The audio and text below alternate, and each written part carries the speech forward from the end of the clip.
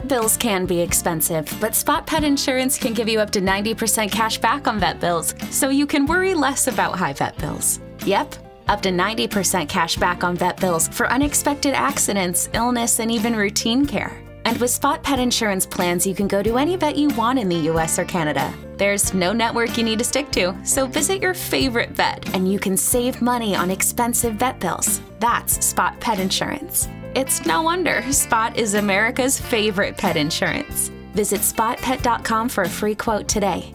For all terms, visit spotpetins.com/sample-policy. Spot Pet Insurance plans are underwritten by either Independence American Insurance Company or United States Fire Insurance Company and produce Spot Pet Insurance Services, LLC. This is an independent ad from Spot Pet Insurance Services, LLC. You or Jayla? Yo, they wanna know. Hey. Hey. Come on. Hey. I want to be famous. Welcome to Who Weekly, the podcast where you'll learn everything you need to know about the celebrities you don't. I'm Bobby Finger. I'm Lindsay Weber. And Simu Liu will host the 2024 People's Choice Awards. Okay, but don't make him sing. Don't make him sing. Don't make him sing. I could sing one, I guess. Guess I can. Oh, don't make me sing. I can't wait till he opens the show by listing off the 400,000 Movie of the Year nominations that they have, because they have Movie of the Year, that's so 10. Funny. Action Movie of the Year. Oh, sorry. Movie of the Year, 8. Action Movie of the Year, 8 movies. Comedy Movie of the Year, 8 movies. And then Drama Movie of the Year, 8 movies. Are there any movies that are unnominated by the People's Choice? Seriously. There are only a few overlaps. So that means that practically every movie was nominated for Movie of the Year. I mean, we've got Megan in here. And Megan, in case you said, there's no horror movie of the year, Megan's in drama.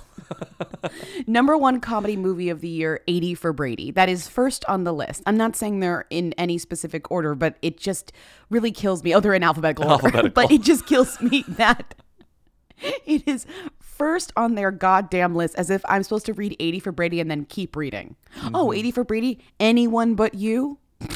Asteroid City, comedy movie of the year? Sure. Barbie, Cocaine Bear, No Hard Feelings, Wonka. Drama movie of the year is hysterical. Insane. 1, Creed 3. 3, Five Nights at Freddy's. 3, Killers of the Flower Moon.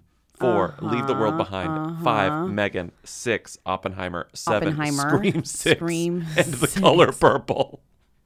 Yes, the Scream 6 sandwich where Oppenheimer and The Color Purple hug it. These categories are so funny, and who better to announce them than Hollywood's number 1 ham, Simu Liu. And I'm not talking about John Hamm. No. He's Hollywood's number 2 ham, actually. He's not even number 1. It's such a relief that John Hamm is a ham. What if he weren't a ham? I know. That'd be a problem. It's like, would be depressing if it was somehow not a ham. But he's not Hollywood's number 1 ham. As you spoke, it's Simu Liu. It's Simu Liu. Who is definitely going to be singing his way through the 2024 People's Choice Awards, which will air on Peacock and E and NBC February 18th. I don't know. When I think of the People's Choice Awards, I'm like, how does the People's Choice Awards exist in 2024? It's like, if we're having problems with like, okay, this is on regular television and this is on streaming, the People's Choice Awards air in a little picture-in-picture during an episode of Dancing with the Stars. Like, that's how you watch the People's Choice Awards. They air within the TikTok Drew Barrymore posted where she's sobbing while watching The Wedding Singer on the tiniest TV you've ever seen. That's where they're airing, within that TikTok. It's like a portal, you know? What is the room that she's in? Shout out to Beck Shaw who posted that. But like, what is the... That is her house, right? I have no idea. Presumably? The TV is so far away. The TV is so small. It's on the smallest table. The wall is huge. It's not like there's nowhere for that TV to go if it would be bigger. It appears to be like she's in somebody else's place, like a hotel or a seemingly unfurnished space. But like, it's giving Sims, I just bought the house and can only afford TV and couch. I can't upgrade yet. I need to like rosebud my way into a nicer TV. It's crazy how small the TV is. Sims 4, the cheat code is mother load. So she needs to mother load her way into a bigger TV. Oh, I'm so sorry. I'm not updated on the correct cheat code. Mm-hmm. Hosted at the Barker Hangar in Santa Monica. I forgot it's in an airport hangar. Hasn't it been that way for a while now? I'm sorry. I'm just thinking about like just millennial things. It's like when you know the wrong, like you know the outdated cheat code for Sims and you don't know the updated cheat code for Sims. Okay, what are you saying? It's an airport hangar? Yes, they've done this People's before. Choice. The People's Choice Awards are in an airport hangar, which is Sick. Yeah, Simu's been living there for months now. You're listening to Who's There, our weekly call-in show where we take your questions, comments, and concerns at 619-WHO-THEM. Let's play some comments. A lot of people called about this. You put an LOL in the doc, but like a lot of people had this thought. Well, I did fuck up her age, which I do think is fair. I did kind of You called it move the 23 numbers and not around on her 32. age. Yeah. Yeah, that was my mistake. But I actually like this comment, even though it's dark. Okay. Hi, Lindsay and Bobby. I had to pause the pod to say that Gypsy Rose was literally media trained by her mother, who she killed because she was like a fake Make-A-Wish child and like on the news because that was the scam. That was the crime that her mother was committing. So it's got to be that. All right. Love you guys. Bye. Hate that this is like 100% correct and 400% depressing. Yeah. 500% depressing. She was media trained by proxy. Yeah. Oh my God. That's not even what that means, Well. but you get it. Great point. A lot of people said that. It's true. Okay, great. Next call. I didn't really know who else to call. I feel like it's worth mentioning, though, that Chelsea Handler is hosting the Critics' Choice Awards this week after Joe Coy just absolutely blew up on stage at the Golden Globes. Is that not funny to anyone else? The announcement was on December 13th that Chelsea would be hosting it. So it doesn't come right after, but it is still funny. I mean, it is funny because people made the joke like, why didn't she host them, the Golden Globes? And it's like, well, she had accepted a different offer from a different competing award show, the Critics' Choice Award. The Critics' Choice Awards, Right. which is different than the People's Choice Awards. These are the critics. They're choosing. These are the critics. They're not the people. They're very decidedly not the people. Mm-hmm. They're not the people. They're like, we are actually not the people. How many Best Movie nominations do they have? Oh my God. Best Picture 1, 2, 3, 4, 5, 6, 7, 8, 9, 10 Best Picture 10 noms. No Megan, unfortunately. No Megan. No 80 for Brady. The critics said, sorry, but we will put Saltburn on our Best Picture list. Maestro is there for you. Maestro. The Critics' Choice Awards are also they're the other award show that's supposed to be like, we're the fun one. We're all having fun. Are they? Yeah. The tagline for a long time was, watch Hollywood make a scene. Oh, slay. I can't wait. So many nominations for Air. So It used to that's be on nice. VH1, which is funny to me. Oh, even better. Okay, great. So where Yeah. is it airing this year? Do we even know? Is it even possible to watch it this year? They're going to be on the CW. Yeah. It'll be on the CW Yeah. on January 14th from 7 to 10 p.m. Okay, love Yeah, that. you can watch it this weekend on Sunday.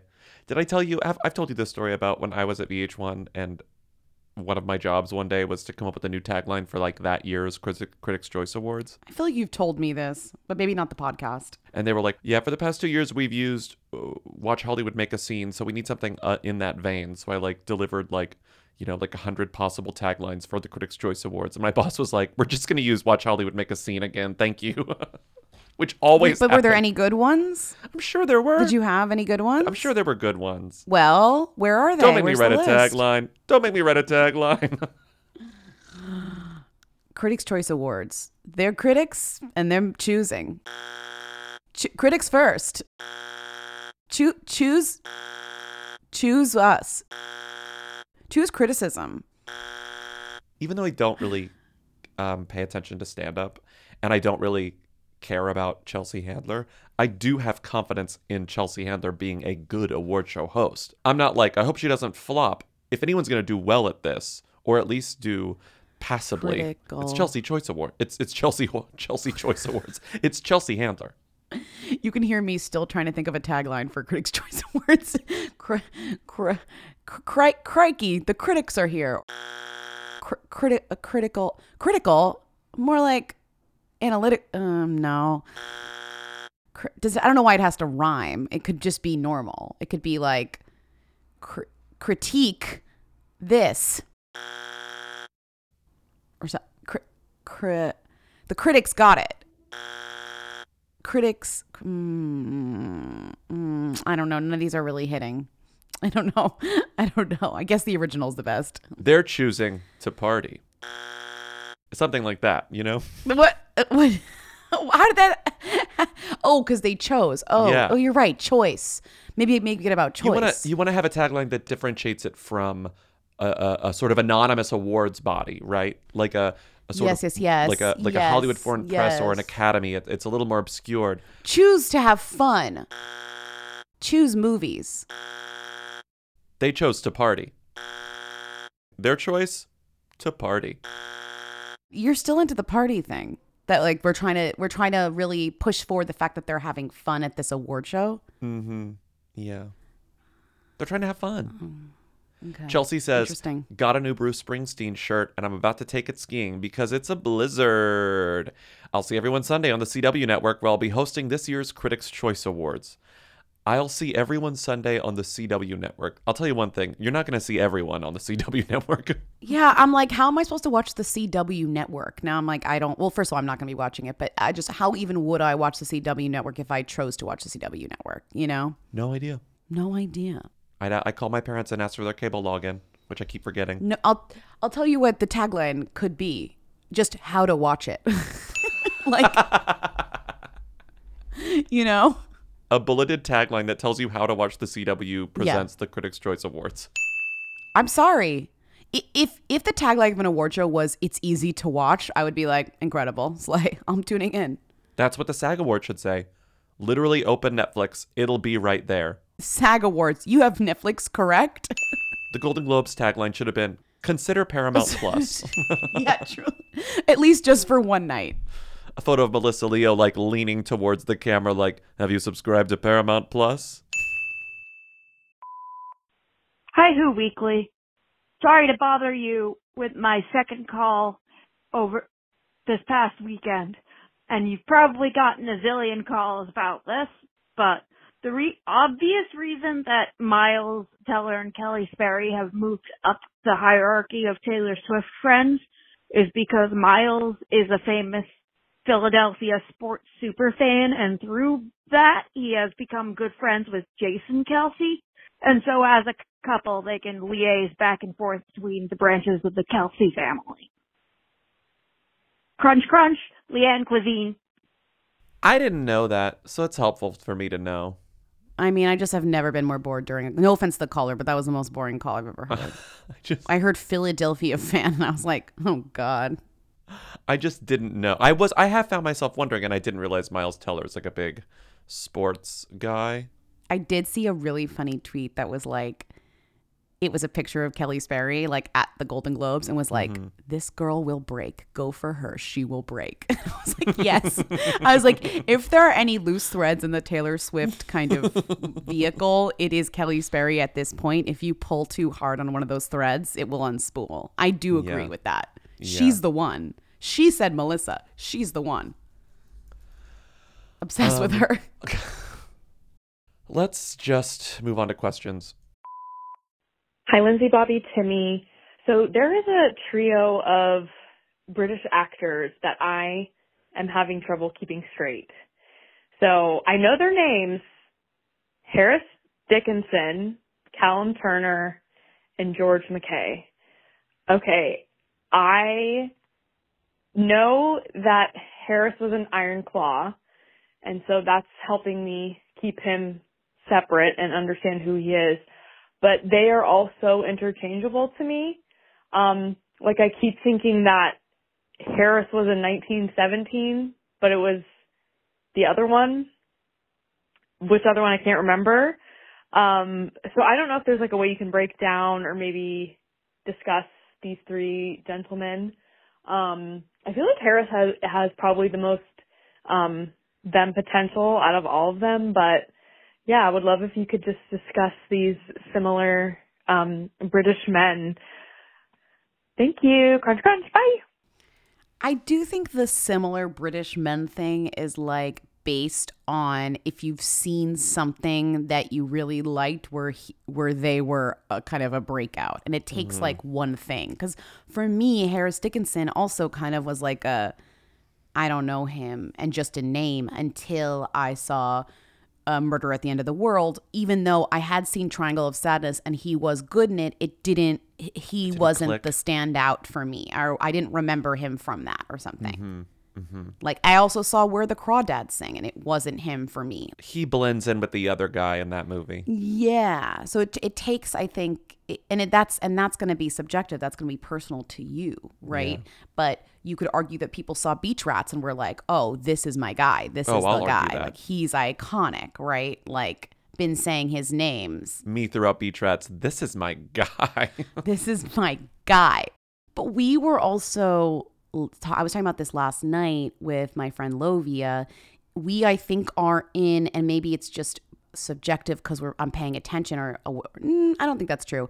We're in kind of a resurgence of new guys. Like there are lots of new guys out there all of a sudden. Yeah, we've reached the end of a cycle, and also specifically Right? British guys. Every like 10 years, not even every generation, every 7 to 10 years, there's a new revolving door of British guys specifically. Like you think about the guy I was watching Ferrari, which I keep bringing up Ferrari to you, but I really liked it. But I know. There's I know a you guy in Ferrari, and I recognized him instantly. He's a pretty major character in it. He's one of the drivers. And I was like, "Oh, that's that guy who everyone was trying to make happen like 10 years ago." I cannot for the life of me remember his name, because his name is a combination of all the different names that get combined when you're making a British guy. And then I looked it up afterwards, and it was Jack O'Connell. Remember Jack O'Connell? Who No. They were definitely, he was in Skins, but then he was in Unbroken, the Angelina Jolie Still movie, no. and they were trying to make him happen. I just looked him up and I said, Google him. Doesn't his Still face no. remind you of one of those British guys who looks like all the other like white British guys who they're always trying to make happen? And they never stop acting, but they start doing different things. And I feel like when we're thinking about this list that we're about to go through, it reminds me of that period where it was him and Richard Madden and Right. And interesting, he was in Lady Shatterley's Lover, which I did watch on Netflix and don't remember him at all. So, right, he didn't make and an Dan impact Stevens on me. almost. Like there was another No, era of he's- those British guys. Right. And you're saying Dan Stevens was from that era. Yeah. And he yes. broke through. And he broke through. Kind of. So we have all these new guys, a lot of white guys too, I'll say that. A lot of them are white guys, which is interesting. The Harris Dickinson, Caleb Turner, George McKay of it all, right? And it does seem like they all were somehow in a war movie at first. Like they all were either in like the movie with Harry Styles. What's that one called? My Come on. Policeman. Oh, 1917. Oh, Dunkirk. No, I forgot he was in Dunkirk. Dunkirk. Yeah. There's a lot of Dunkirkian guys that are now like coming to getting their own things. Don't you think Dunkirk, it feels very Dunkirkian? Oh, Dunkirk was all guys. All those guys It were was in it. all guys. It was They all were guys. all in that. Who was and the you other were guy? kind of like, who are these guys? And Finn you're like, Wolfhard? No, Finn Whitehead. Thank Who is you. not the same He as doesn't- Finn Wittrock. There's so many of them. There's so many of those guys. And I think Finn Wittrock is one of the ones who I think of when I think of Jack O'Connell. And he was also in Unbroken. Oh my God. These guys, they're everywhere. Every micro generation gets the white British guys they deserve, you know? It's so true. And it's just who can hold on the longest. It's really giving American Ninja Warrior that game show. And they're all holding on to some like, in my mind, it's just like a pole over a one of those foam pits, you know? Oh my God. Jack Loudon was in Fantasy. Dunkirk. I totally Fantasy. forgot. Oh my. Don't get started on Jack Loudon. He's another one that you have He's my number one been guy. personally obsessed with for a while. Is he your number one guy? Barry Keoghan was in Dunkirk. I forgot all of these things. Oh, didn't he die? So is there anything we actually want to pull out from this? I'm like, we could just tell you who each of these guys, but it's kind of like, okay, Harris Dickinson, I feel like you guys know already at this point because his name is being put alongside now the Elordi, the Barry. The name on everybody's lips is going to be right. Harris I Dickinson. do think Harris Dickinson will be in the space that those guys are in now. Like he'll make something this year that will be like Golden Globe, Oscar-y next year. In my mind, I think. Well, he was just in the Iron Claw, which is already Oscar-y. But I'm just saying that's not getting him any. He's not getting the standout he's not the attention of face. that. You're No right, one's saying you're right. like, oh, have you seen Harris Dickinson in that? It's like he's in that. I mean, he's good in that. I'm just saying if anyone's going to get anything from that movie, it's Zac Efron, and he's not going to get anything. I think he could. So, well, he might, but you know what I mean. I know you love that movie, but I do think that like how we're talking about Austin Butler, etc., this year will be Harris Dickinson next year. Yes. But the three that this person brought up, all of them, Calum Turner, Harris Dickinson, and George McKay, all of them are in buzzy to differing degrees 2023 movies. Harris Dickinson, like we said, The Iron Claw.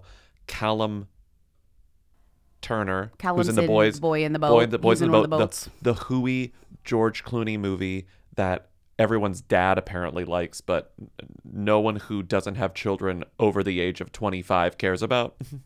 My dad saw it and was like, why did I see this? And then George McKay actually isn't in anything that people are really talking about. He's in Femme, which is being talked about in Britain because it got BAFTA. It got BAFTA nominations, but that hasn't really made its way over here.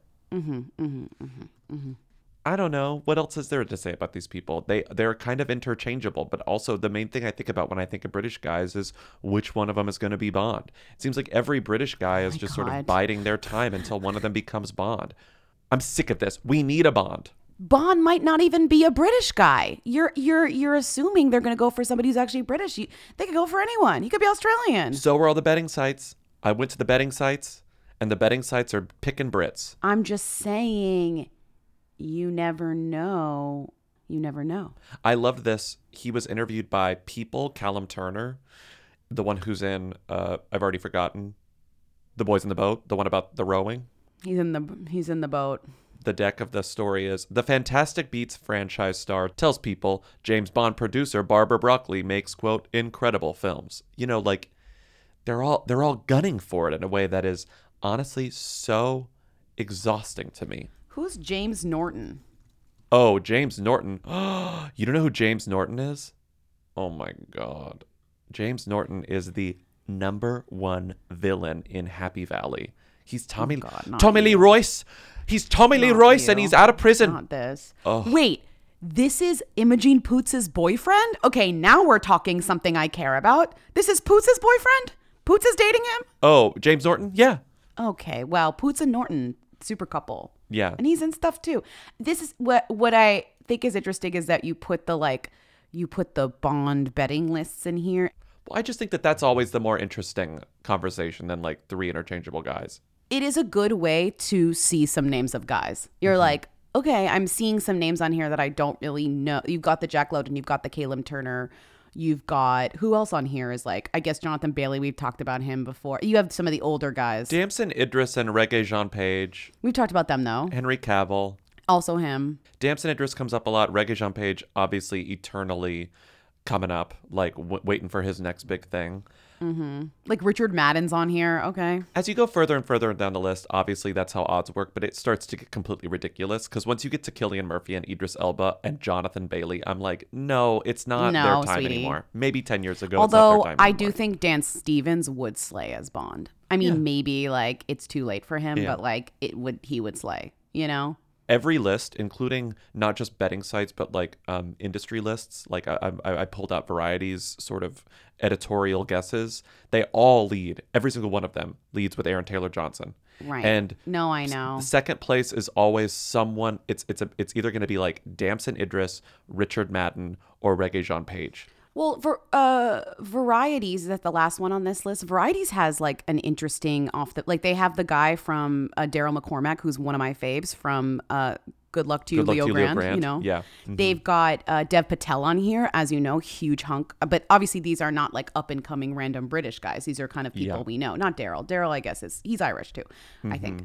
Lucien Laviscount, who we've talked about before, he's another one. It was in something that we talked about. I already forget. Yeah. Reggae's on here. Damson's on here. Henry Golding's on here. That's a good choice. Henry Golding is... God, Henry Cavill has no shot at this. No. Get him off these lists. I love him, you know, but get him off the of this. list.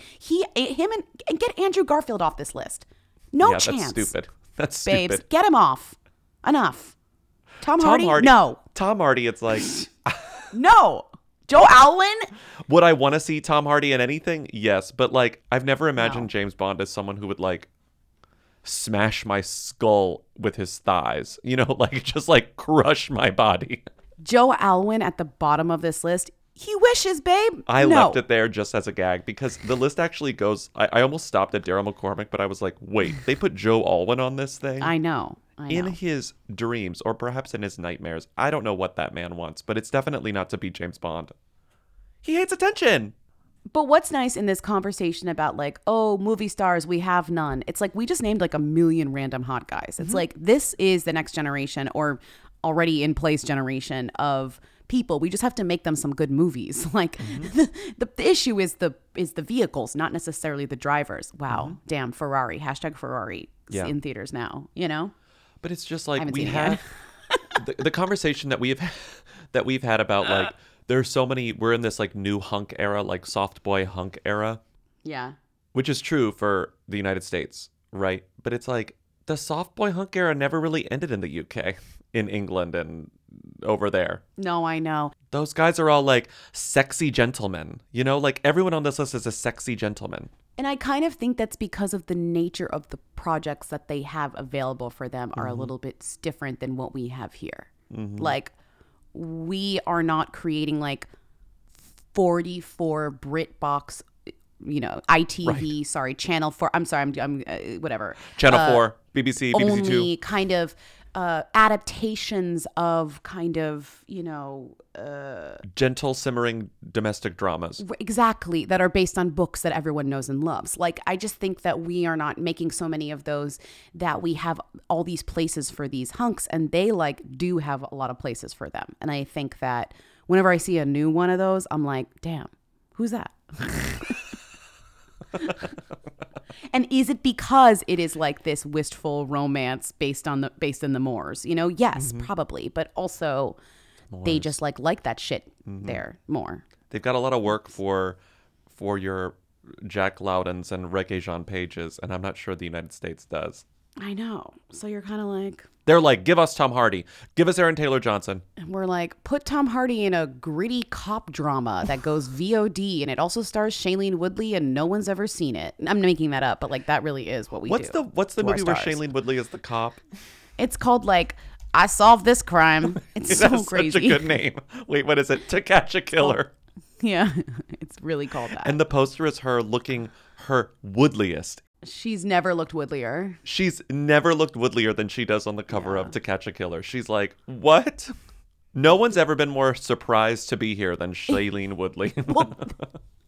But it really is, how did I get here? Because pre-Ferrari, that's what she was doing. And she was kind of like, what's this? What's this now then? They handed her the script and her costume when she got on set, and it was a cop outfit. And she was like, wait a minute.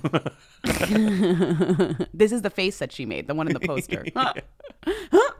Okay, can we move on? Yeah, let's move on. I don't even know what that question ended up being, but I like talking about these British guys. Me too. I love talking about new guys. Okay, next call. Hi, it's Future Bobby here with the interesting news that dropped after Lindsay and I recorded that Dua Lipa and Callum Turner were spotted kissing at the premiere of Masters of the Air. In some stories, he was identified as a mystery man. He is, in fact, Callum Turner, one of those British guys. So, I don't know what else to tell you. I want to be famous. I don't know about you, but I got the shoppies and I'm ready to shop. Shoppies. Thank God it's Rakuten's Big Give Week. You get 15% cash back at hundreds of stores, including Ulta, Adidas, Doc Marten, Ray-Ban. I'm just naming the ones that I like, the brands that I like. Rakuten is how in-the-know shoppers get the best savings. They shop the brands they love and earn cash back on top of deals. During the Big Give Week, May 6th through May 13th, the cash back rates are even bigger. I just actually got some cash back. It's incredible. Rakuten deposits your cash back directly into your PayPal account, or they can send you a check. They have 15 million members who are already saving. So join today for free and get an extra 10% cash back boost. That's an extra 10% cash back on top of Big Give Week's 15% cash back. You won't see higher cash back rates than these. Go to Rakuten.com or download the Rakuten app. Rakuten. Shoppers get it.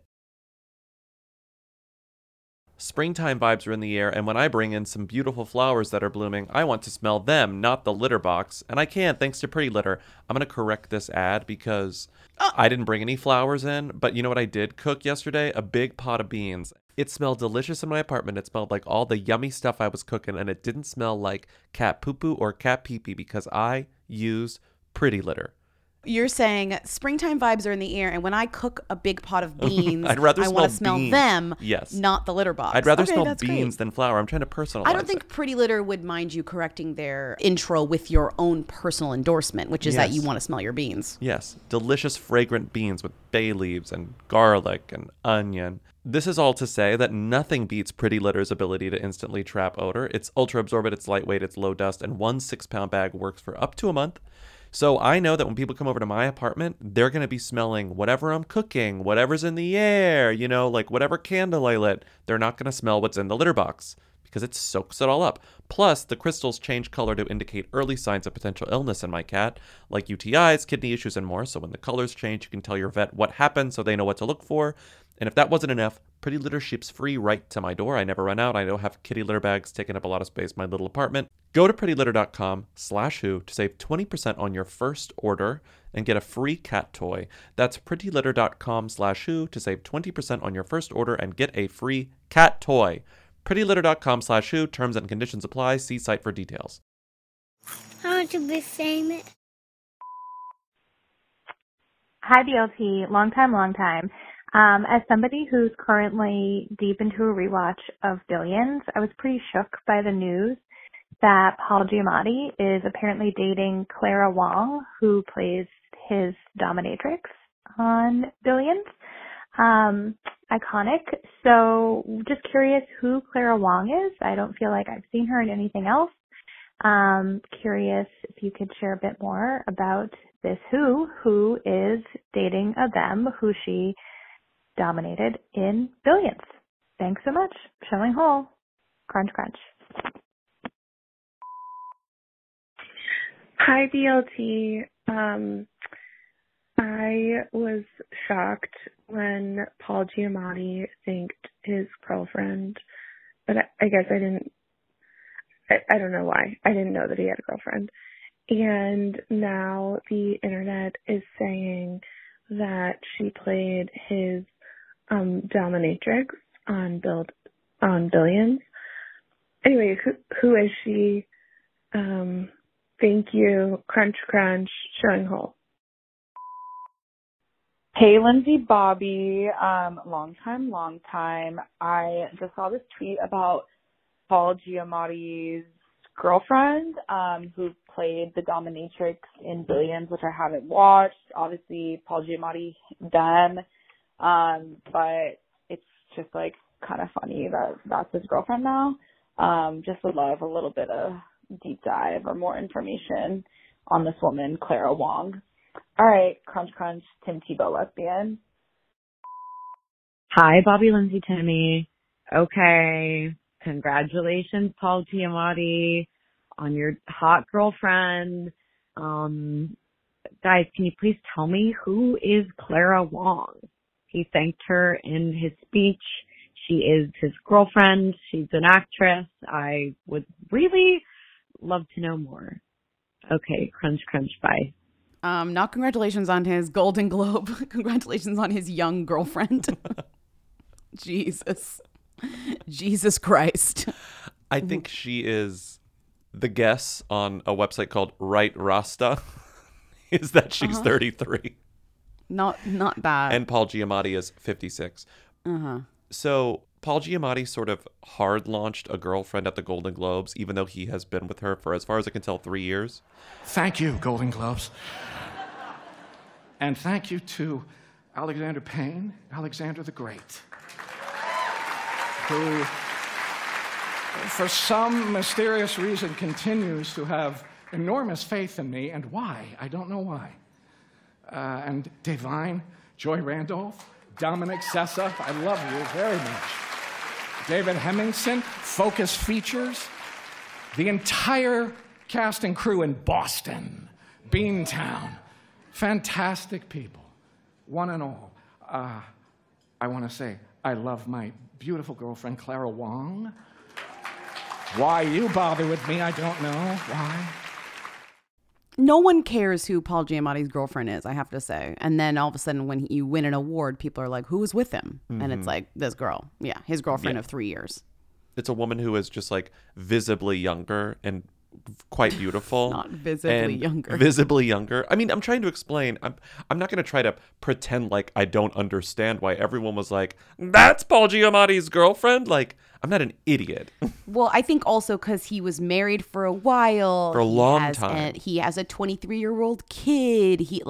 People weren't maybe expecting to see him in public with new young girlfriend. And she's not even new. She's just new to you because you hadn't seen him in public in a while with this woman who is his girlfriend and has been since we think around 2016 when she first met him, when she played a dominatrix, his dominatrix in the show Billions. It's a recurring character. I don't watch Billions, but I also know that people who watch Billions probably saw them together and said, is that his dom? And it is.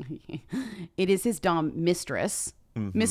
Mistress Troy. I actually don't know if that's her name, but it says Mistress and then it says Troy. So maybe that's her credit. She was on in Billions. 7 episodes of Billions starting in 2016, which was like my guess as to when they met each other, right? Let's say. But you on the Instagram, she wishes him happy birthday for the past 3 years. So that's confirmed they've been dating 3 years. Yes. She has posted 3 happy birthday Pauls since 299 weeks ago. Okay? Okay. So she has happy birthday to this beautiful firecracker. Happy birthday to you. May it be filled with all the treats you can eat, all the books you can read, and all the Unsolved Mysteries podcast episodes you can listen to. And then most recently, 31 weeks ago, happy birthday to this sweet soul.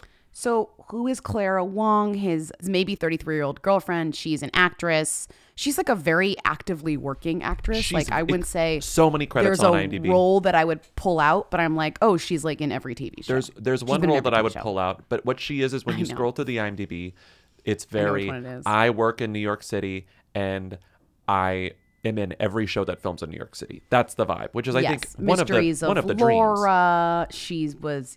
She's kind of just she's in The Tick. Here's a pic of her with Griffin. With Griffin in The Tick, yes. She was like a superhero. I remember her in The Tick because I watched The Tick. You pulled her out in a movie we both really liked this year, You Hurt My Feelings. I wouldn't say she has a big role, but it's a memorable character. She has a memorable, funny role in You Hurt My Feelings because when I saw that she was Allie in You Hurt My Feelings, I was like, there's someone named Allie in You Hurt My Feelings, a movie I've seen 4 times. There's no way that you remembered who she was in that movie. But she is, if you've seen You Hurt My Feelings, you know that Michaela Watkins's entire subplot in the whole movie is she's an interior decorator and she's trying to find an extremely rich client a new light Is she fixture. the client? She's the client.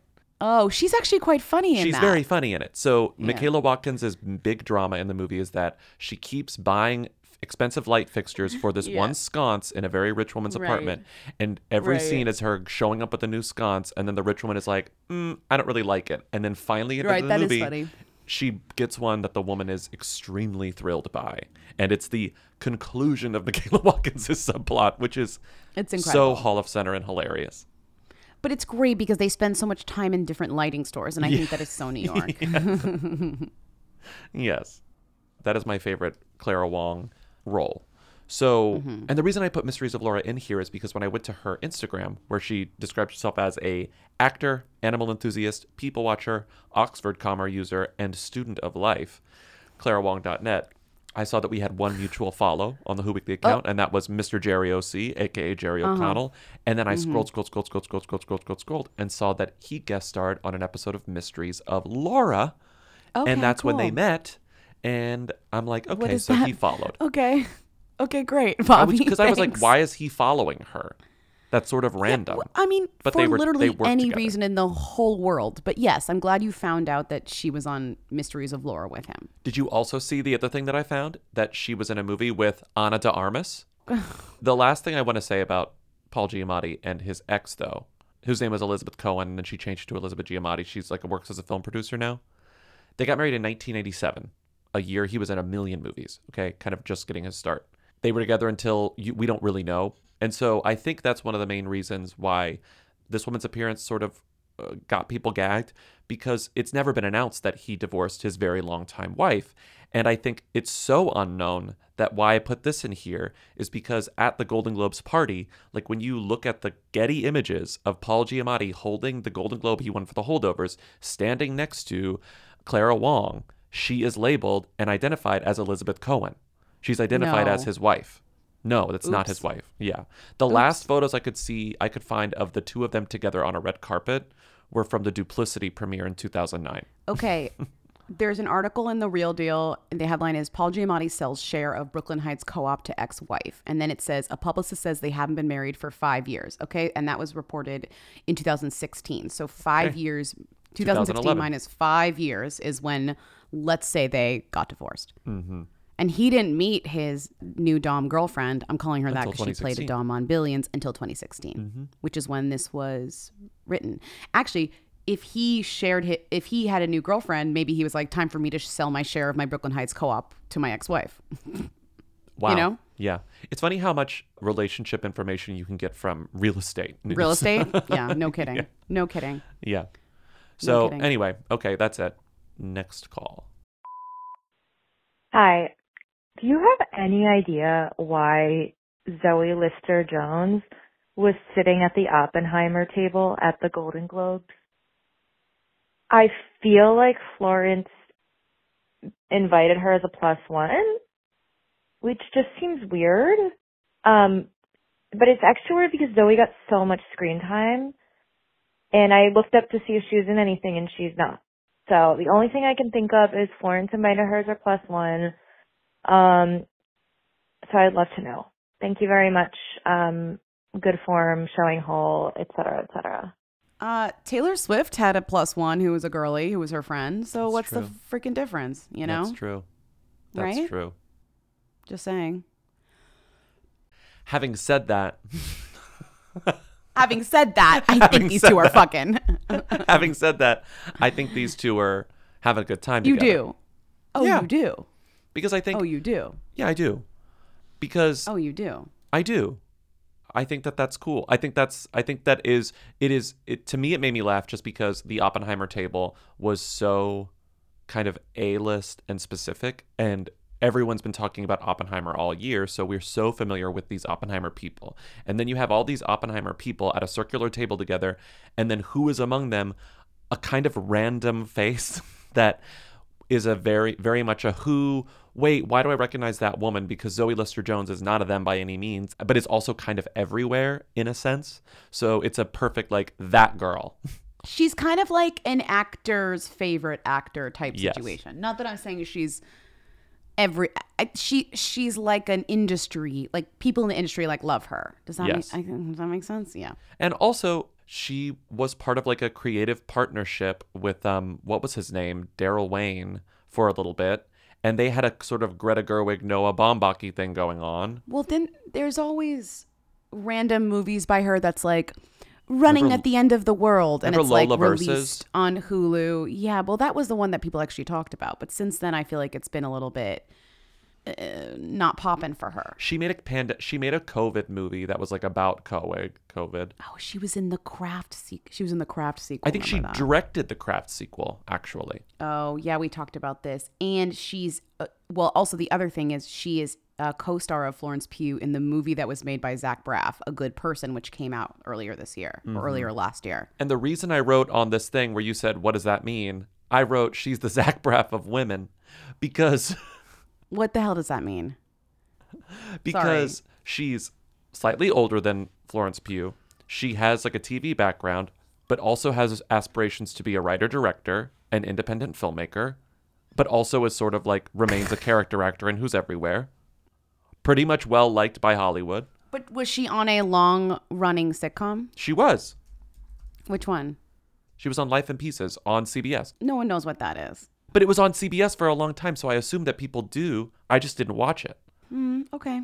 There's something kind of, I don't know, Zach Braffy about Zoe Lister-Jones. Well, in this way, she is. In 2023, she produced, wrote, directed, and starred in the comedy series Slip for the Roku channel with Dakota Johnson as the executive producer. Like, she is kind of out here being like, I'm starring, producing, editing, and starring, and directing, and producing, Yes. and... See yeah, what I mean? Yeah. Meanwhile, Sure. Dakota Johnson has no memory of providing any sort of creative or financial input on a show called Slip on Roku.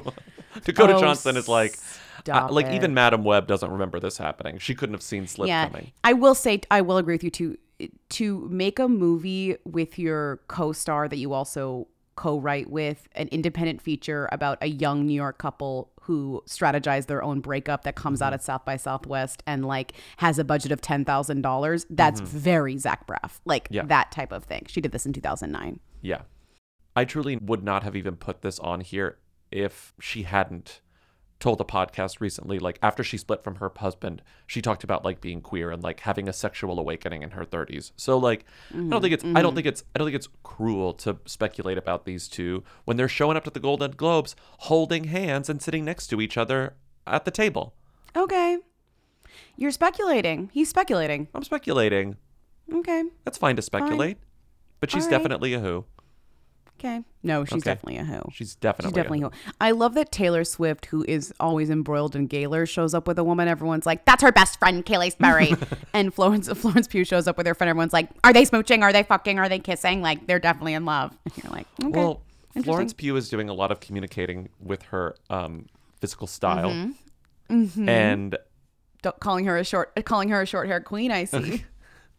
I mean, Taylor, if Taylor Swift showed up to the Golden Globes with a brand new dramatic haircut like Florence Pugh, holding hands with some girly, the conversation would be completely different than Taylor Swift showing up to the Golden Globes as she normally shows herself. Damn, short hair really, short hair, apparently. Short hair is, well, when you the Katy Perry witness cut means you're gay. When you are apparently. known, well, I think more than just, beyond just gay, I think that's an oversimplification. I think when people who have traditionally had long hair show up with short hair, the question isn't necessarily, you gay? The question is, are you going through it? And I think the answer is typically yes, whatever it is. Damn.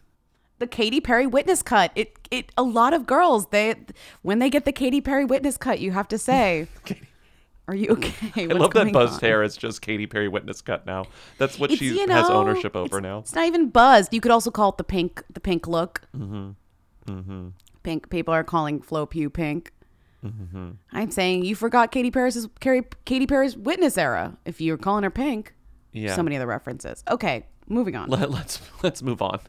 But no, just to go back to the question. I don't think it's I don't think it's weird that Florence Pugh showed up with Zoe Lister-Jones. Well, the caller was like, isn't it weird? Not really. I do like the idea of people bringing plus ones that are just like friends or other people in the industry. Yes. Yeah, it's fun. It's fun. I love being a plus one. Take me to the Golden Globes. Me too. Plus one is great. Last night, I spent a good 30 minutes laying in bed pondering the name Jim. Like, what a weird name. It's not short for anything. It doesn't mean anything. Imagine if Rose's love interest in Titanic was named Jim. Would you even care if he froze? Probably not. I relayed these thoughts to my family this morning, and my mom said that Jim is short for James, and I'm furious. How did someone get to Jim from James? So stupid. I'm so ashamed that the word Jimothy was in my brain for a few minutes. I could never get that time back. And sorry. I'm sorry to the Jims. I mean no disrespect. Also sorry to my family for how I am. Love you, Italian. Last night, I spent a good 30 minutes laying in bed pondering the name Jim. Like, what a weird name.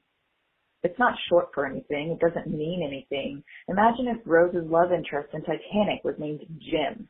Would you even care if he froze? Prob not.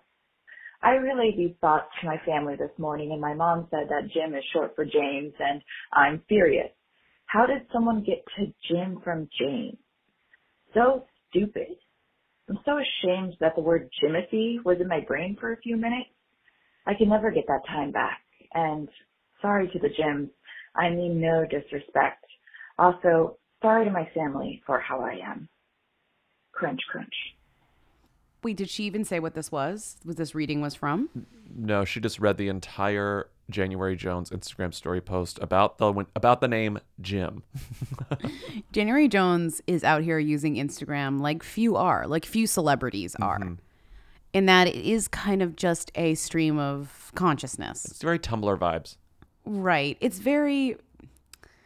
If January Jones was more famous, this would be so annoying because all she would do would be getting questions about things that she said on her Instagram. That's what kind of vibe this is. But she's not famous enough where that's the issue, so she's able to be out here being kind of wacky. That's my take on this. Yeah. You know? And I also think every time I see a new January Jones going viral for something strange that she posted on Instagram, I'm just so envious. Like, she just seems to have a perfect life. You know, people genuinely like her. She's clearly rich enough where she doesn't have to work, where she can spend all her day pondering the name Jim. Right. She does like fun projects. Like, what was the last thing that she did that was kind of big? The show about the end of the world. Like, she was so good in that, and it was so kind of. Oh, The Last Man on Earth. Yeah. Yeah, that was like such a good show, and she's so good in it. And then she's kind of just like, that's my aspiration for now, you know? She's a puttering around kind of actor. Like, she just post Mad Men, it's sort of like, why do I need to do anything else? I'm fine.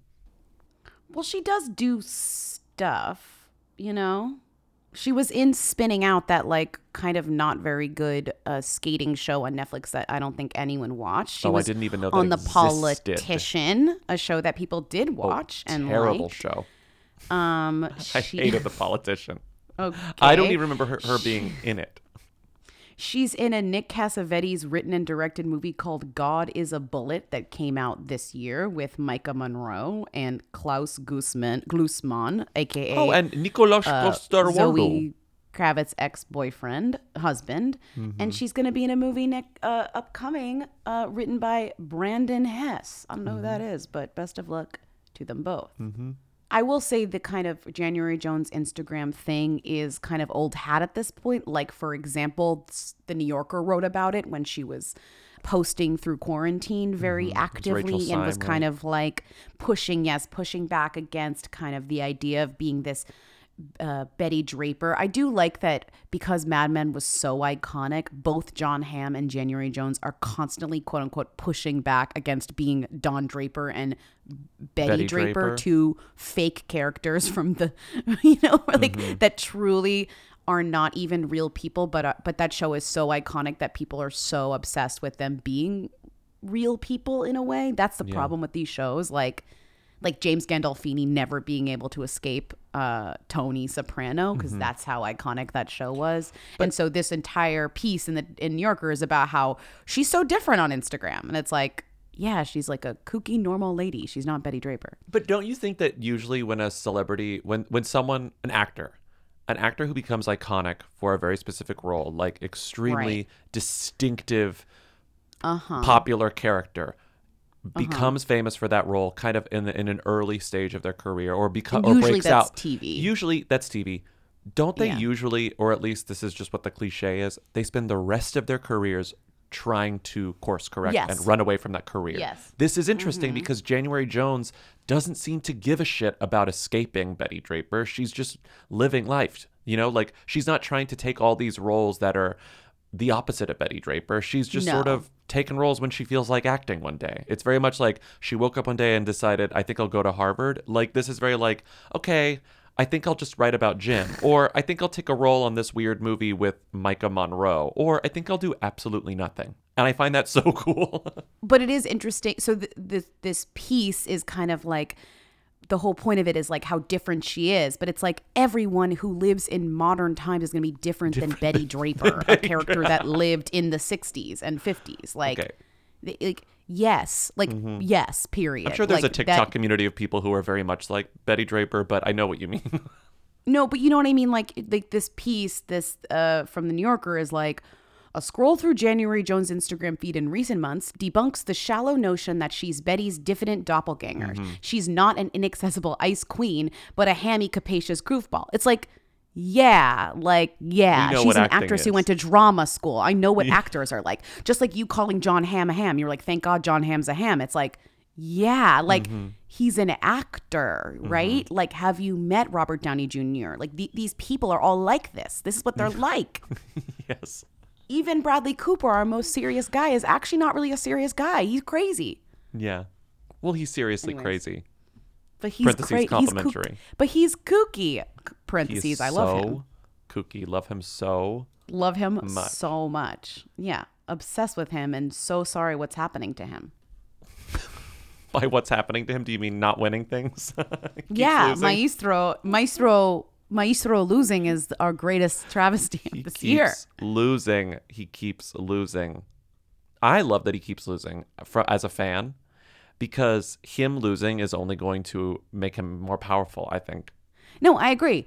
His life experiences urge him, egg him on. He's not going to be discouraged. Discouraged? No. Maestro? No. Maestro?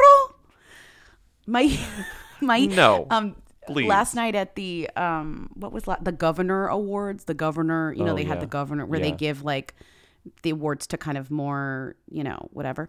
Did you watch Regina King's speech for Angela Bassett? No, but I watched Angela Bassett's speech about herself. Oh, Regina introduced her and it was so good. What my point is, in the opening, John Mulaney hosted it or whatever. Yes, and yes. in his opening speech, he made a maestro joke. And the joke was pretty funny. It was like Bradley Cooper spent 10 years learning to orchestrate for 6 minutes. And he was like, does he not know that most people don't know what that looks like and how it's correct? I didn't even know that I wouldn't even know if it was wrong. And they cut to him and he's like laughing, but like laughing too hard. And I'm like, there goes Maestro. Like, oh no, he's hurting. He's like, Maestro. he's breaking inside. I watched the end of Sister Act yesterday afternoon. Just something I do sometimes. And what, to like get a good cry out or something? Like, no, when I you're just like I was feel feeling little... like it just it can be it's a motivating text. So love that. I turned it on, and you'll know Sister Mary Clarence is the choir conductor, and it ends with her sort of like overdoing, like when they're doing "I will follow," I love him, I love him, and where he goes I'll follow, whatever. And she's doing this sort of like bombastic conducting that's very animated in front of all of the sisters. And I was like, no offense to Bradley, but this is as good as Maestro. And I don't think she trained 6 years to become Sister Mary Clarence. But he can't not be that way. No. They're like, Whoopi, how long did you train to become Sister Mary Clarence? And she's like, what are you talking about? Like, he can't, that's what I'm saying. Like, he can't not do that. That's just not his process. No. That's why, like, Lady Gaga's like, I went into the institution to study to be like Joker lady. And it's like, of course you did. The video of Lady Gaga asking the other girlies if... I didn't mean to say Lady Gaga. The video of Lady Gaga asking the other girlies if they get drunk off of prop alcohol that is just water, and then none of them have any idea what she's talking about, is an all-timer. It's an all-timer. And guess where she learned that? Maestro said that to do that, I bet. Yeah. Maestro. Before we end on January Jones, you have a story about the National Enquirer. The funniest thing about January Jones's Instagram to date has to be when she posted an email she got from the National Enquirer, and this was the email.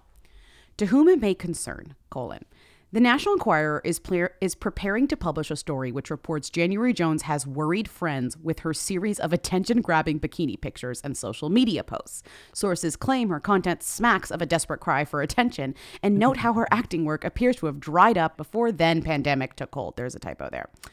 If you have a statement or wish to comment, please provide it before 5 p.m. ET Wednesday, December 9th, 2020, directly to this email. Thank you. And she posted that and was like, LMAO. She said, shit, they discovered my secret. Consider this my public apology to my quote unquote friends. Oh. I went to Dan Dolan's LinkedIn, the editorial director / editor-in-chief of National Enquirer, and it's so fucking funny. He's been there since March 2019, 4 years and 11 months, March 2019 to the present. The editor-in-chief of National Enquirer. His photo on LinkedIn, just describe what you're looking at here, Lindsay. Of course, this is the National Enquirer guy. Oh, my God. It's a man riding a motorbike, like a dirt bike with a helmet and like a whole thing.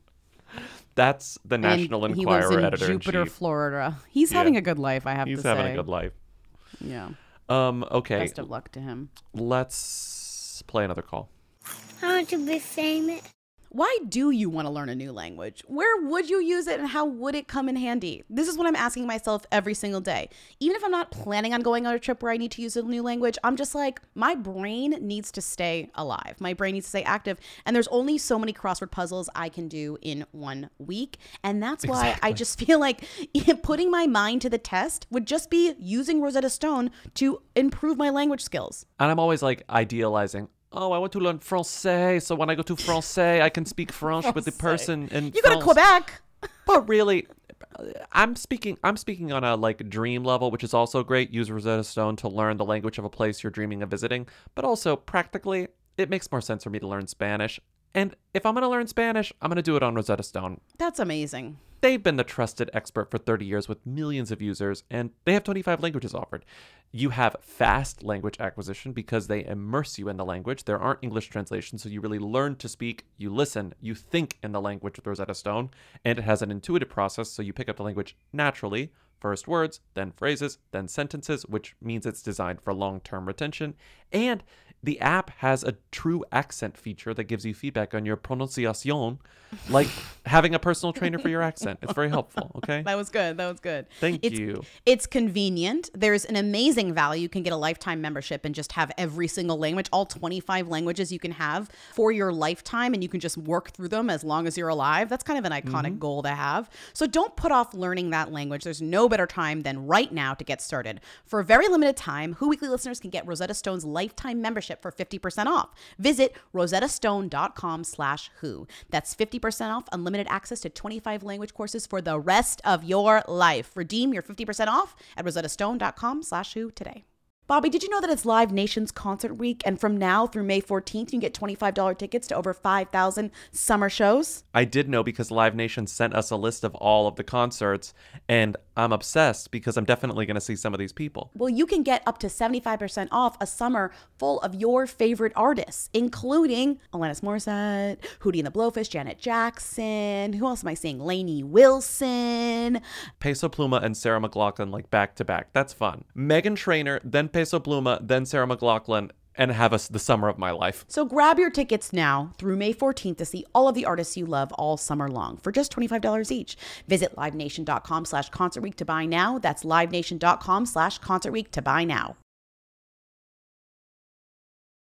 I was in Florida this past weekend, and guess what was the talk of the town? Your mom's Aura frame? The Aura frame. The Aura frame it was scrolling through every photo. I was like, oh, there's that. Oh, there's that. I'm like, where'd they get that photo? There's always a photo where I'm like, where'd they get that photo? How'd they get that photo? I don't know where my mom gets the gifts that she sends me. Like when she sends me a text gift, I'm like, where did you find that? And sometimes I look at her Aura frame and I'm like, where did you download this? No, I'm like, where did you get this photo from? Whose Instagram did you steal this photo off of? You know? They love to steal from, and they love to just screenshot and not crop. So it'll just be like a cropped iPhone photo that's Instagram. On the Aura frame. Exactly, with comments and everything. It'll just be on, it'll be zoomed in sometimes, so it's extra blurry. But you know what?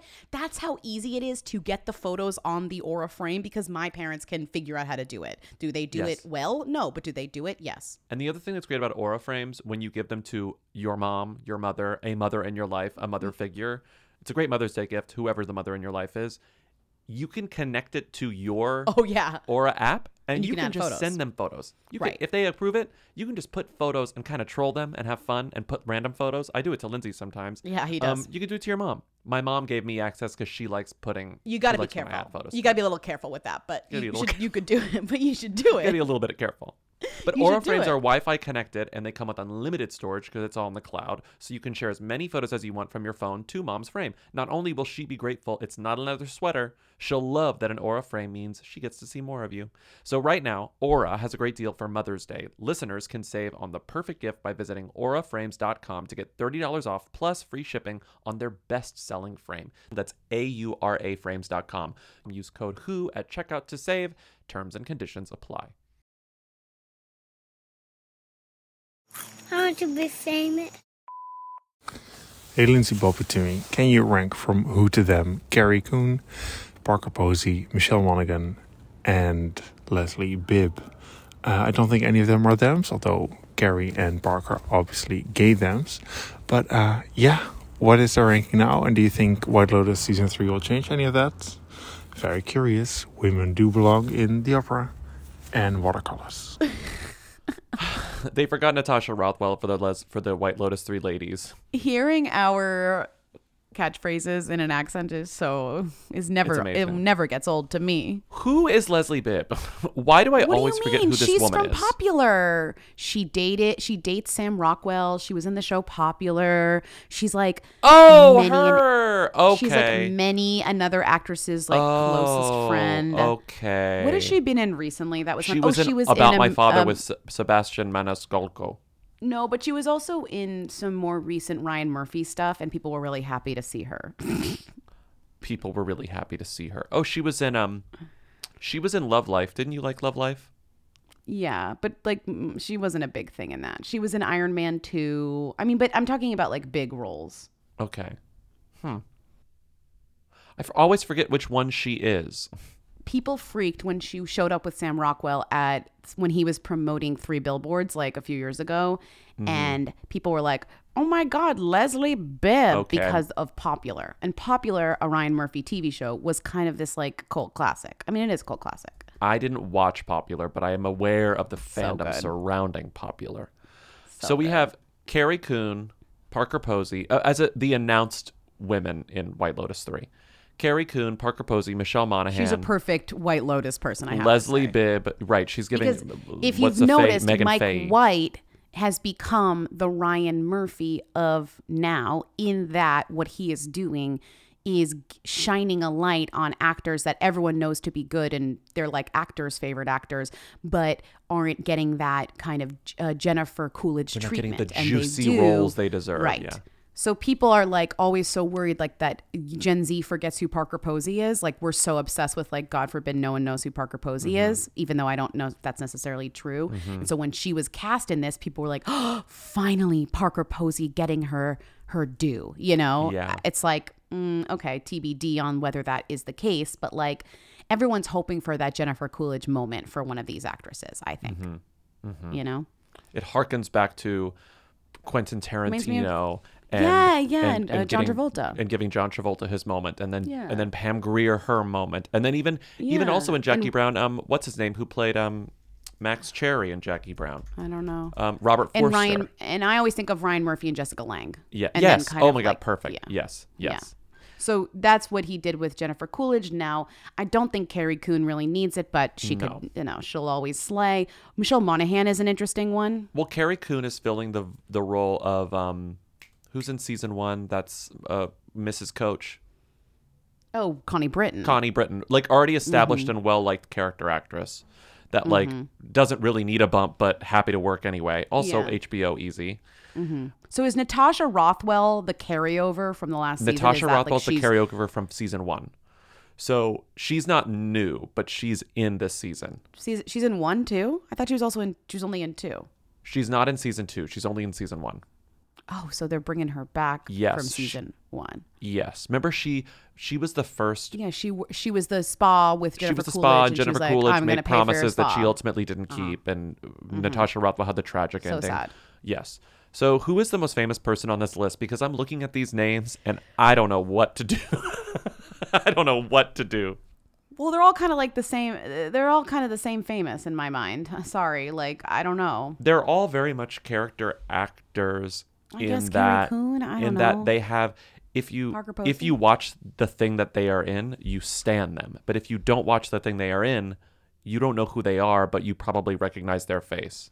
But Parker Posey has more things dating back further Probably that are Parker iconic Posey, things yes. than Carrie Coon. Like Carrie Coon, I know Gilded Age girlies would disagree, and I think she is having a moment, but I do think that Parker Posey is the kind of, she has more stuff that you might, and I do think that Gen Z is watching Josie and the Pussycats. I do think they're getting their hands on that. And then you can't deny her, Yeah, you can't deny Parker Posey once you see Josie and the Pussycats. This This is really hard because I think that Carrie Coon and Natasha Rothwell are at the bottom just because they're newer. And like, if you don't watch The Gilded Age, you don't know who Carrie Coon is. And even if you watch the Ghostbusters movies, you don't know who Carrie Coon is. If you watch theater, you probably do. When Carrie Coon appears in the Ghostbusters trailer, it is so fucking funny. She's like beautiful blonde woman there, like the In her earth girl, is she has freezing, gray. She's like and a then gray she's wig. Like, hi. Yes, I'm still here. Like, okay, you're in this. Still not watching it. The camera cuts to her from a ghost, and then she goes, "I need to pay my mortgage." That's like it's like truly. So I think that Carrie Coon and Natasha Rothwell are at the bottom, but I don't really know what to do with Michelle and Leslie because Michelle's another actor who I think has lower name recognition than face recognition because she's also been in stuff for 25 years. Well, I have to say, is this the final list of the cast? It's probably not. So I also kind of feel like we're jumping the gun on this conversation, though I'm glad we're having it. I just don't even know if we need to be doing this because I'm like, I just feel like there's going to be more people announced, maybe. Probably. Like you left off Jason Isaacs here, which I think is also. Well, the person called and said specifically the White Lotus women. Yeah, the White Lotus women. So I love Jason Isaacs, by the way. Scary character actor. He's always a scary role. Scary man. He's always like, I'm Hook. And you're like, oh, God. He's so Hap scary. in the OA. Oh, he's so evil in the OA. Not the OA Wait, again. but you're not done. What do we think about Michelle Monaghan? I like her. Where do you put her in this list?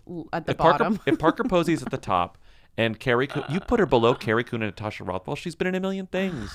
I know. She had minor Oscar buzz for the movie Trucker in like 2007. But she's always playing like Mark Wahlberg's wife. Like she's not really. She's Ethan Hunt's wife in the Mission Impossible movies, Mission Impossible 3 through 7. I know, because she's always somebody's wife in one of these big movies. Mm-hmm. Tell me she's not. So I'm kind of like, I don't know. God, she really is always somebody's wife. Yeah, she's like iconic, beautiful brunette, and he's like my wife. You know, he's always like my wife, and it's Michelle Monaghan, and you're like, of course it is. But it's always like, I really love my wife and I can't hurt my wife. No, of course. She's a perfect, beautiful wife. And she's probably sometimes dead and he's remembering her. Yes. These are all old memories of my wife who was beautiful. You know who she's not someone's wife in? What? Eagle Eye. She's Shia LaBeouf's girlfriend. Remember that? That counts. Love interest. Don't act like that doesn't count. Weirdest. Zero chemistry between Shia LaBeouf and Michelle Monaghan in Eagle Eye. I believe it. Which I saw opening weekend for some reason. That's the movie that's like Vertigo? Or is that Disturbia? Well, Disturbia is Rear Window. Eagle Eye is not Hitchcockian. Oh, okay. Fine. Although maybe it is. I don't remember Eagle Eye. I just remember not liking it. Listen, I was wrong about that. Listen, where are we I just putting don't her? think. I think she's lower. So you put Leslie Bibb above Michelle Monaghan? No, I think she's higher than Bibb. Okay. But she's lower than Carrie Coon. But Carrie Coon isn't above Bibb. Carrie Coon is not. I'm sorry. Yes, she is above Leslie Bibb. You think? Yes. So you think it goes Parker Posey, Michelle Monaghan, Carrie Coon, Leslie Bibb, Natasha Rothwell? No, I think Bibb is lower than Rothwell. Okay. And I think Carrie might be higher than Michelle. Actually, I don't know. Maybe not. I don't know.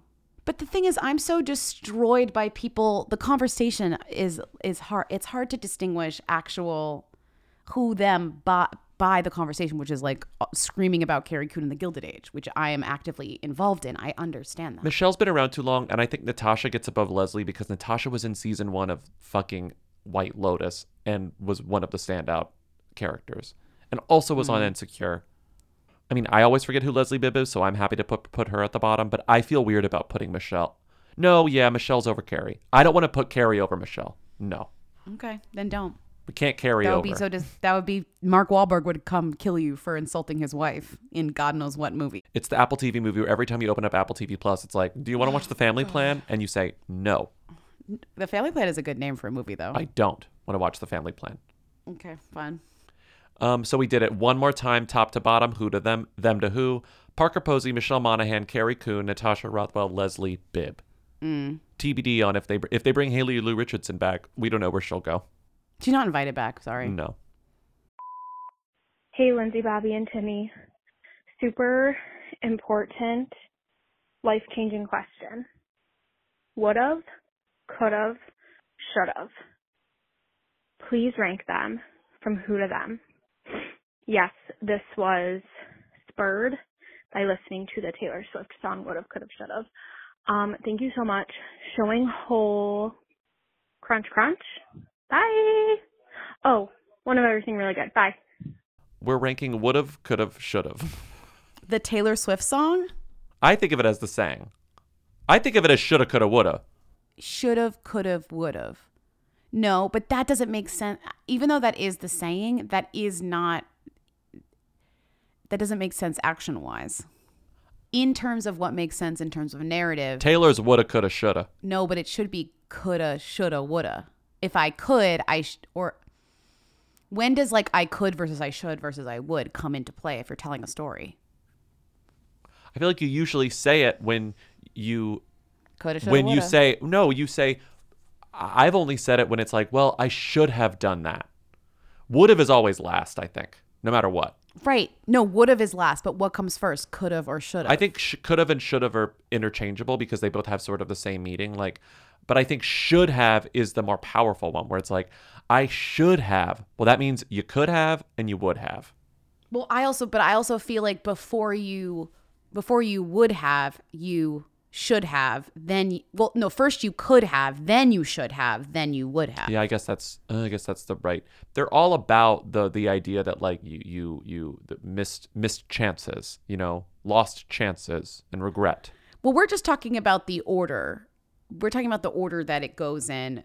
Is this would who have to them, is last. or is this just no? But is this who to? It's not technically who to them. We're just talking about. It's them to who? No. You think you what?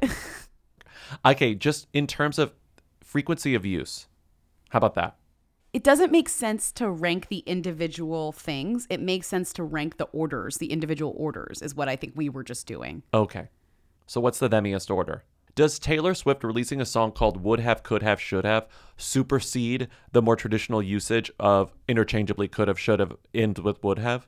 No, because I think that like her take on it does not erase thousands of years of colloquial use that I clearly don't remember that well, but it doesn't take away the original narrative of the thing. You're not would have, could have, should have. Is that what she says? Would have. She says would have, could have, should have. But I think that it's more traditionally coulda, shoulda, woulda, or shoulda, coulda, woulda.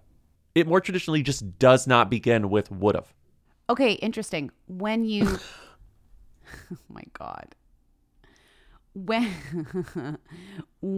you search for should have, which should be the first one, or the second one, depending on your thing, the result is the Taylor Swift, and they replace it. They go back in. It puts it back into her order, but it's like that's not the right order. Mm-hmm. Here is a Reddit post from 1 year ago from our Taylor Swift. Where is the should've in would've, could've, should've? In the song Would've, Could've, Should've, Taylor explains that things she wishes would have been done and could have been done to prevent the situation, but she never explains the things that should have been done. The only mention of should've is the repeated phrase would've, could've, should've. Would've references, if you would have blinked, then I would have looked away at first glance. I would have stayed on my knees, and I damn sure would have danced with the devil. If you never have touched me, I would have gone with the righteous. Could have references. If you tasted poison, you could have spit me out at the first chance. If I never blushed, then they could have never whispered about this. And if you never saved me from boredom, I could have gone on as I was. This made me curious where the should have was. And then I realized it's in Dear John. Oh my God, I hate this. I hate this subreddit. She inverted that. That one, someone said she definitely inverted them on purpose, implying that it was inverted.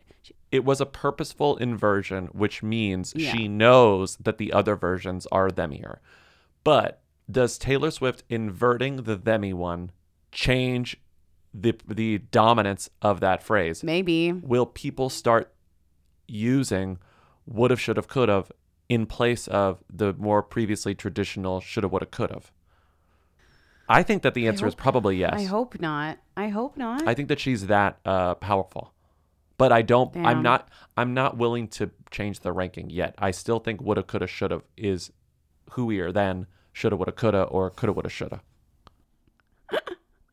Would've's in the middle traditionally, but would've's never at the beginning traditionally, in my experience. I'm just like, which is first? Should've or could've? Mm-hmm. Which one is first? Taylor Swift is already fucking with my brain. And when you search for could've, would've, should've, it gives you her version. That's the thing, is she's erasing the origin. Yeah, what I'm doing is I'm looking up before any of Taylor Swift's songs came out, or woulda, coulda, shoulda came out. I'm doing a Google Trends for would've, could've, should've, could've, would've, and could've, should've, would've, and I'm seeing which one is used most frequently in like search terms. And the one that comes up the most, according to these charts, I mean, I can show you what I got here, is should've, could've, would've, and coulda, shoulda, would've. Would've, could've, should've is much less frequent, but should've, could've, would've, and coulda, shoulda, would've are pretty frequent. And actually, you know what? Apart from one spike that shoulda, coulda, woulda got in May of 2005, it seems like coulda, shoulda, woulda is the dominant one. Coulda, shoulda, woulda. Coulda, shoulda, woulda. Yeah.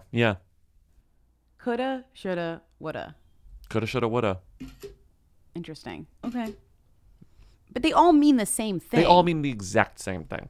If I had done this differently, or I wish I did this differently. Yeah. If I would have done this differently, I guess it would have been different. Here's a pic of me looking at that graph I just sent you. Shut up. It's Shailene Woodley. On the cop poster. on the cop movie. Okay, interesting. So I think we definitely didn't do anything here.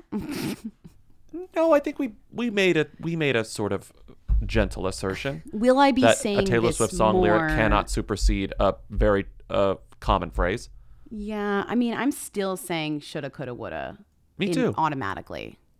Yeah. You know, because I do think the most important word in it is shoulda. Mm-hmm.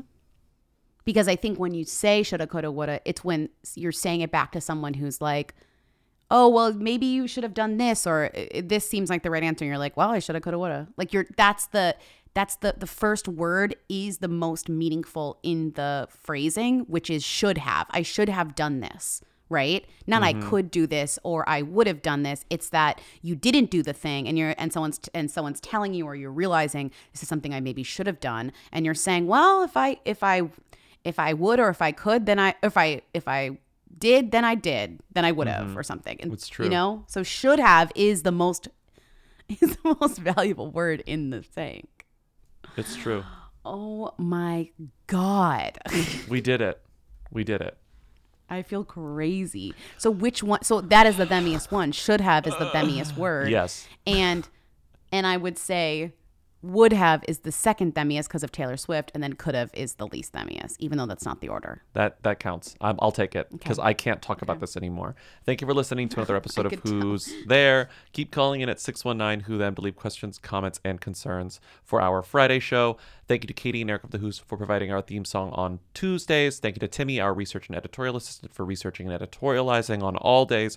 Rate and review us on Apple Podcasts. We love your ratings and reviewing. Support us on patreon.com/showweekly for bonus episodes, a Discord server, commentary tracks, and more. You can also get the audio only within the Apple Podcasts app. And I think that's it. Have a great weekend. And have a great weekend. Bye. And bye. Hey. Neil. Hey. Hey. If I would, or if I could, then if I did, then I did, then I would have, or something. It's true. Hi, Lindsay, Bobby, Timmy. I'm calling in because I was visiting my family for the new year, and we were watching the Dick Clark broadcast, and Rita came on screen, and my mom turns over and goes, "Who is that?" I mean, I know she's like a singer, but I don't get who she is. Is she like a singer / actress? Is she a model? Like, I don't know. I don't know who this woman is. And I laughed and I was like, that's truly the $1 million question. Happy New Year, crunch crunch, shelling hole. Lindsay, Bobby, Timmy, when I tell you I'm quaking with the responsibility of this call. I hope other hooligans were there. I hope he's just been doing this. But anyway, I just got out of the 7:50 p.m. showing of Anyone But You at the Grove in Los Angeles. And I just went by myself. I wasn't expecting anything. But then Glenn Powell was there at the beginning. They did a little spotlight, and he came out and, like, awkwardly said hello for, like, max 30 seconds. Seemed pissed. But the hooiest part of all is that he FaceTimed Sydney Sweeney, who was apparently on a plane, and held the microphone up to the FaceTime call, and she said hello. But it wasn't fun. It was weird. And I felt like he felt lame that he was the one that was there, and she was the one on FaceTime. And I didn't like the movie very much. Women do belong in balloons. Agree or disagree? Mean Girls is Tina Fey's Oprah. Wait, sorry, I'm super stoned. Let me start over. Mean Girls is to Tina Fey what The Color Purple is to Oprah Winfrey. Therefore, Mean Girls is Tina Fey's The Color Purple. There was a way I had it in my head, but essentially it's the same thing, and I think that is telling. Crunch, crunch. Hello, everyone. I was just listening to the Caller You're Doing Amazing, Sweetie segment from the most recent episode, and it was a person saying that they were fined by the Vatican 1 year and 3 months after driving in a non-Vatican city center in Italy. And the same thing happened to me. We were driving in Milan in September of 2022. Yes, September in 2022. And just like 3 weeks ago, got a 150 euro ticket from the Vatican for this indiscretion. And it's like, this is a conspiracy that I'm actually interested in, because what is the deal with that? And what are the odds that two people that listen to this podcast both receive fines from the Vatican 1 year and 3 months after not even being in the Vatican, driving illegally in Italy? Me in the fucking Vatican. Crunch, crunch, bye. Hi, Bobby Lindsay. A group of us are not celebrating, but commemorating January 6th by eating hibachi dinner at a Benihana. And we also wanted to call and wish Hilaria Baldwin a happy birthday. Feliz cumpleaños, Hilaria! Crunch, crunch.